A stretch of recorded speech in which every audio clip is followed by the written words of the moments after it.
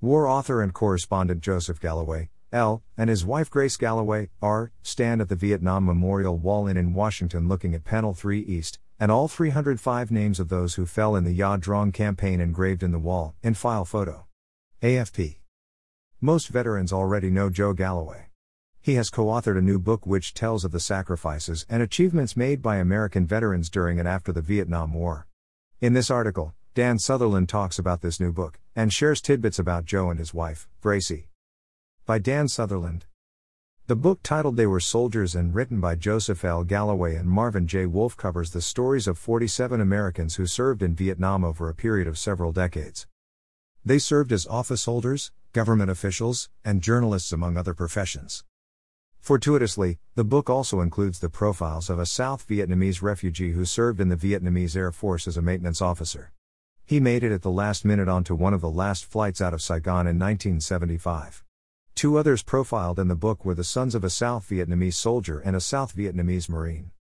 This is important, because I don't think that enough attention has been paid in American media to the sacrifices made by Vietnamese veterans and their families.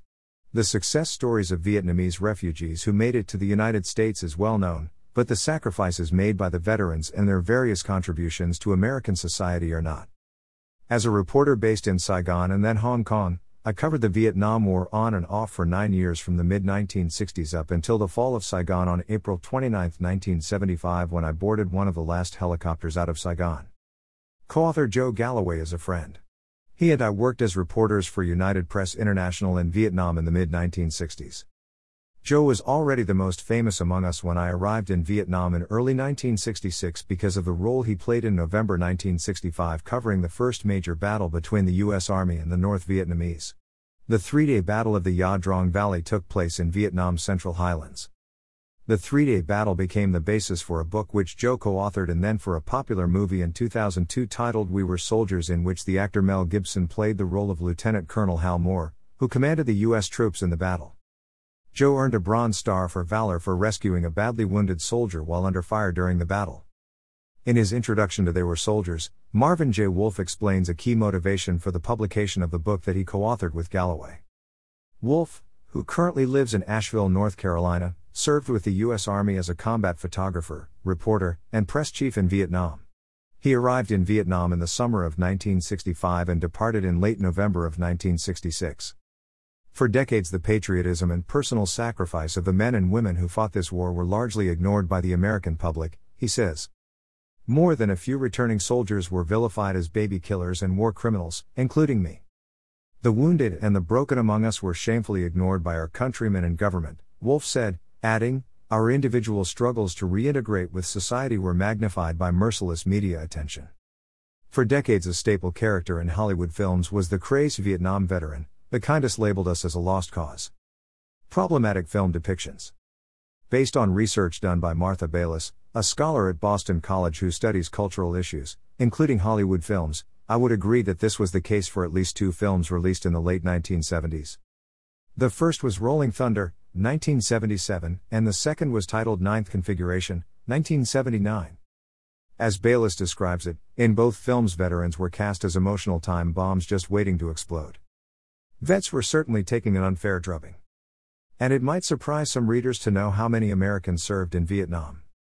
According to Marvin Wolfe, between 1964 and 1975, some 9.7 million Americans served in uniform, a little less than 10% of that male generation. Two-thirds of them were volunteers, and together they comprised what he describes as the best educated army that our nation had ever sent to war. Some 2,709,918 Americans served in Vietnam, on land, in its waters, or in the air. More than 58,000 of them were killed. About a third of them were draftees. Meanwhile, by 1973, nearly 5,000 women were serving in Vietnam. The majority were trained nurses, and most of them volunteered to go. One of the best chapters in the book describes the work of Grace Lim Swan Zhu Galloway, who happens to be the wife of Joe Galloway. War author and correspondent Joseph Galloway walks with his wife Dr. Gracie Lim Swan Zhu after paying his respects at the Vietnam Memorial Wall, in file photo. Credit, AFP. Nurse story. Joe told me recently that marrying Gracie was the best decision that he ever made. Gracie is a remarkable dynamo, always buzzing and running, he said.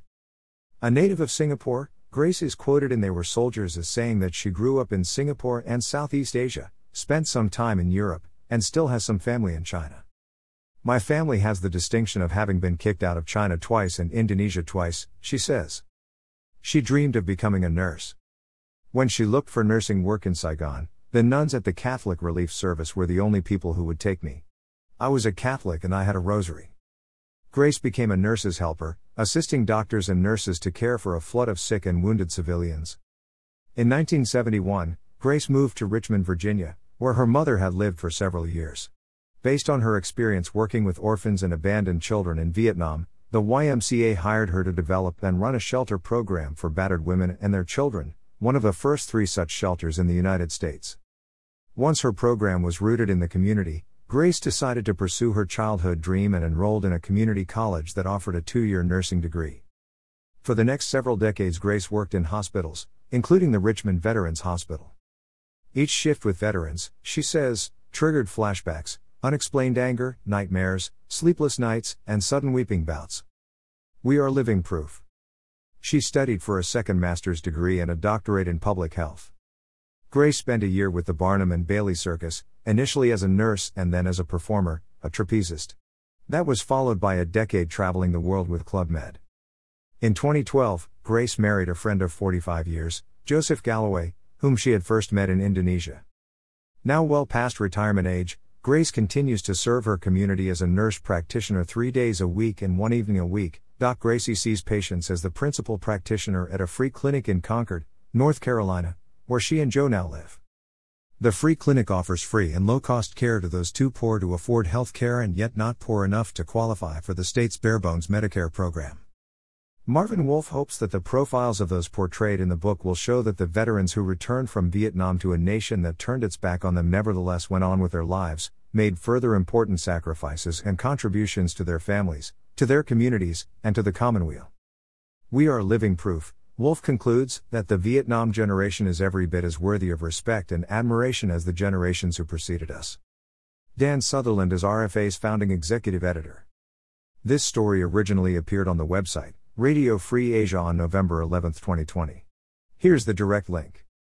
A reporter looks back, Vietnam veterans from 1975 until 2020, Radio Free Asia, rfa.org. Thank you for taking the time to read this. Should you have a question or comment about this article, then scroll down to the comment section below to leave your response.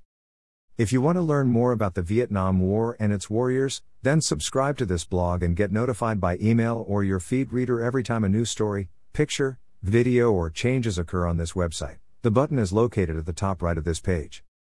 I've also created a poll to help identify my website audience. Before leaving, can you please click here and choose the one item that best describes you? Thank you in advance.